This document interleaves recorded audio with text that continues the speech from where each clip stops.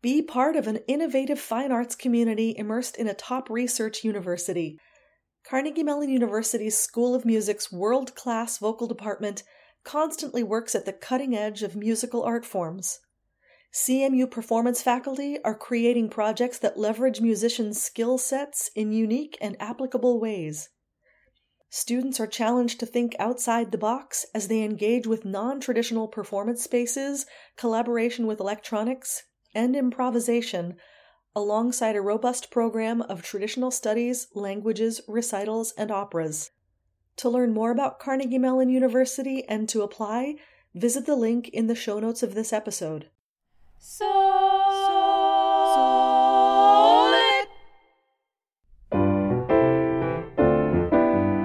This is So Lit Songlit, a production of Cincinnati Song Initiative, where we reimagine the repertoire by introducing less familiar art songs through sound clips and lively discussion. I'm vocal coach Ellen Rissinger. And I'm soprano Tony Marie Palmertree. Join us as we explore this exciting repertoire. Solid, solid, reimagining the repertoire. On today's episode, we're talking about the bel canto songs of Thomas Pasatieri. Honestly, I wanted to find some stuff of Pasatieri because I fell in love with him playing some songs for a lit and rep class a long time ago. And I don't even remember what songs we did, but as Tony and I were doing a little bit of research for this episode, we found that he has a rather extensive list of songs for voice and piano, and the one that I actually remembered is called Vocal Modesty. Yes, it's such a cute set. That one, it's exactly what it sounds like. It's about how much someone loves their voice and would make a really good encore song. Oh, definitely. Yes. Right? I love that through discovering music and composers through podcasts and things like this, it also sparks me to want to go check out other genres of music. Like, for example, Pasatieri has written 24 operas. That's a lot. Right? That is a lot, especially because this is a man who is still alive. Yes. Yeah, he's still here with us. And this music, the operas especially, I'm really intrigued about and will be putting that on my next list of things to do. So that's how these rabbit holes happen. Exactly. That's the beginning of the rabbit hole. Exactly. So if anybody has time and wants to check that out, please feel free. Exactly. And the other thing that I did not know about Pasatieri until I was telling Sam Martin, who runs Cincinnati Song Initiative, we wanted to do an episode on Pasatieri. He said, he taught at Cincinnati's College Conservatory of Music, which of course is my alma mater. Aww. So now we have a connection to one of my schools. Aww. That's very exciting. That is exciting. So Pasatieri, as we said, is still alive. And this set, the bel canto songs, the copyright date is 2010. So these are very fresh, very new. Yes. Do you want to get us started? Yes, the first piece, The Garden of Love. It's, bel canto is exactly a wonderful way to describe these songs, of course, because I find the vocal line very expansive. Yeah, it's very, I want to say it's accessible to the listener, but it's also, you feel the line. Yes. It's very legato. He leads you right to it. It's like each note leads to the next and each word right to the next. And it creates a beautiful picture while you're singing. And although it says bel canto, these songs are not in Italian. They are in English. Mm-hmm. So singing bel canto in English with all the consonants that we have is a challenge. Is that tough? Do you find it tough in these songs? Or do you find it that the language somehow works as a bel canto feel? Yeah, the language really does work here, and I feel like the way that he's used the vowels to sort of leapfrog one over to the other, it's not wordy in the sense that you have to kind of crunch around it and find the line through all these consonants and things. He wrote it as if it were an Italian setting. It doesn't feel awkward. Yeah. Really cool. One of my favorite things is that setting of weeping, that you get this long weeping where you get a little bit of weeping trills into it, and then this one little sort of, I'm going to say Ausbruch, outburst of like this off the beat, weeping. Yes. He definitely paints with the words and the music there. Exactly. And as the piano texture is very, very simple. For the first entire 2 systems, it is one line in the piano, one line with the voice. You could almost do this with cello.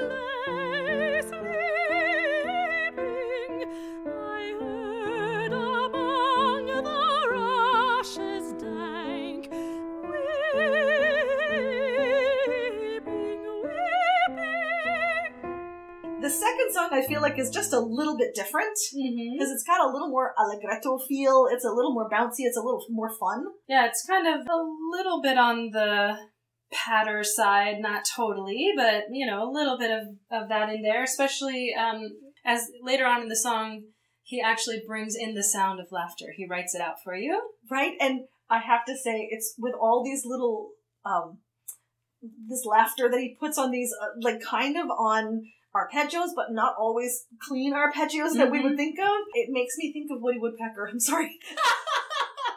Yeah, he does. Hopefully I don't sound like Woody Woodpecker. No, not at all. When Mary and Susan and Emily with their sweet round mouth sing,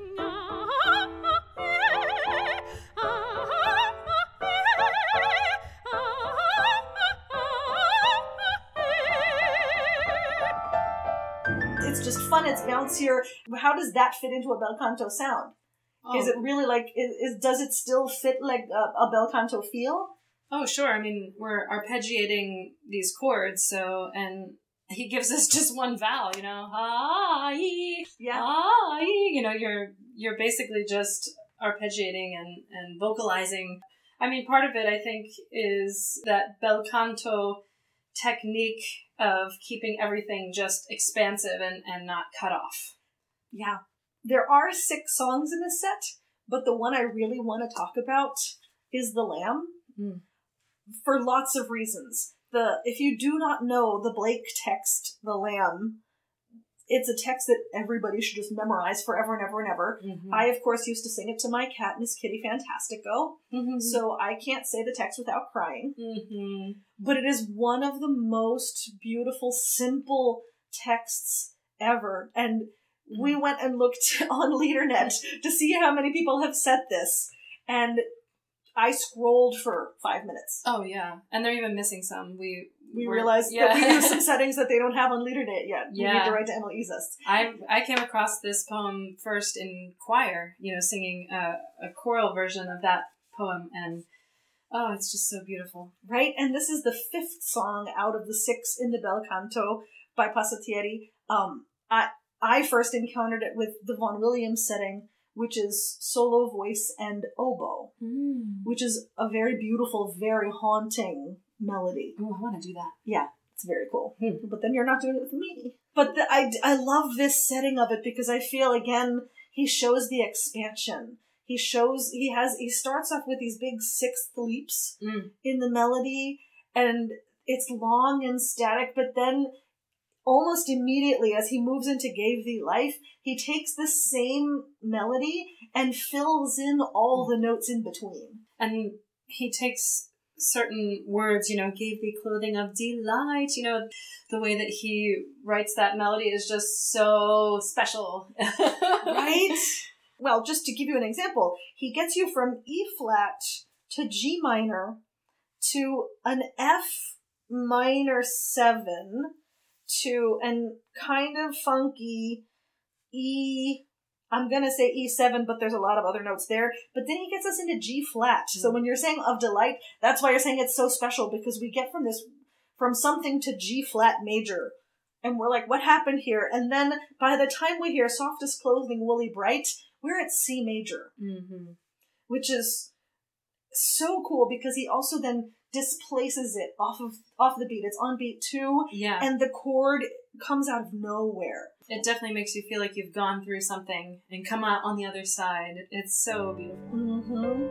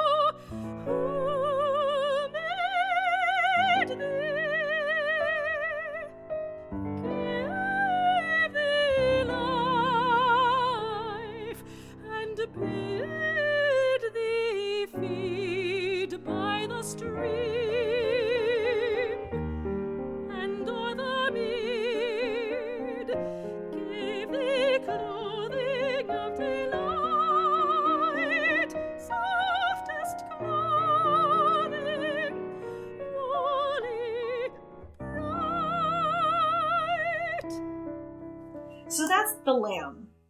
The last song, Hear the Voice, is, I want to say it starts out kind of like a Messiah song. Definitely. The call to, The trumpet shall sound kind of thing. It's yes.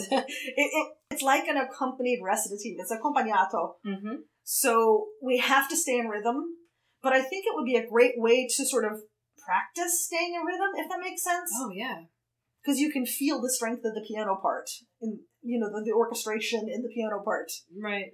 Practice staying in rhythm while still saying something and not being too syllabic with it. Exactly. And then as it moves into the song, it gets much more flowy, again with some I want to say that the chords are very crunchy, if that makes sense. And there's a time period in piano music where there were a lot of thirds. And right as we get to Calling the Lapsed Soul, he has a lot of thirds in the hands. And I just love that in the piano part.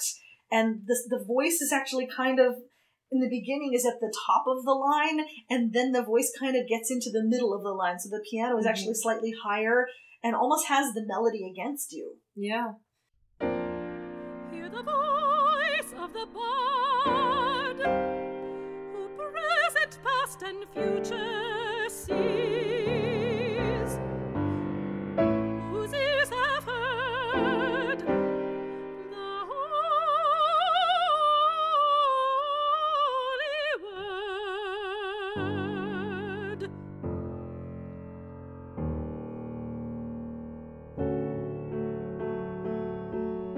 That walked among the ancient trees, calling the lapsed soul and weeping.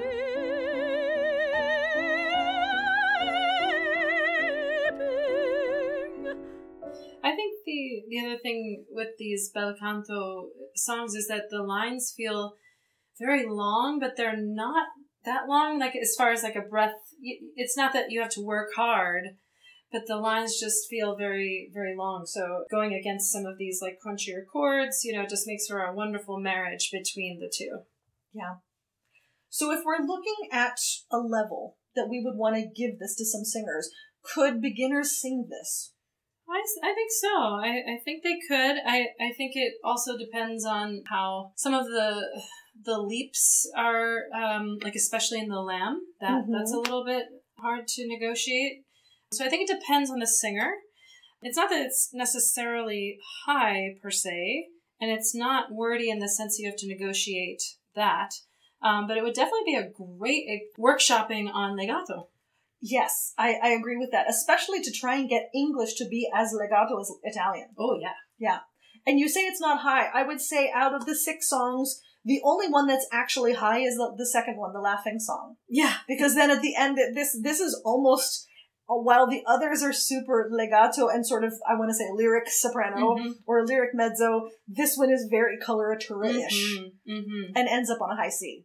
It's written well that it doesn't feel difficult to be up there. So, Right. Yeah, I think that could really work well for a number of different singers at different levels. Yeah. Purchase information. This you can find on Classical Vocal Reprints.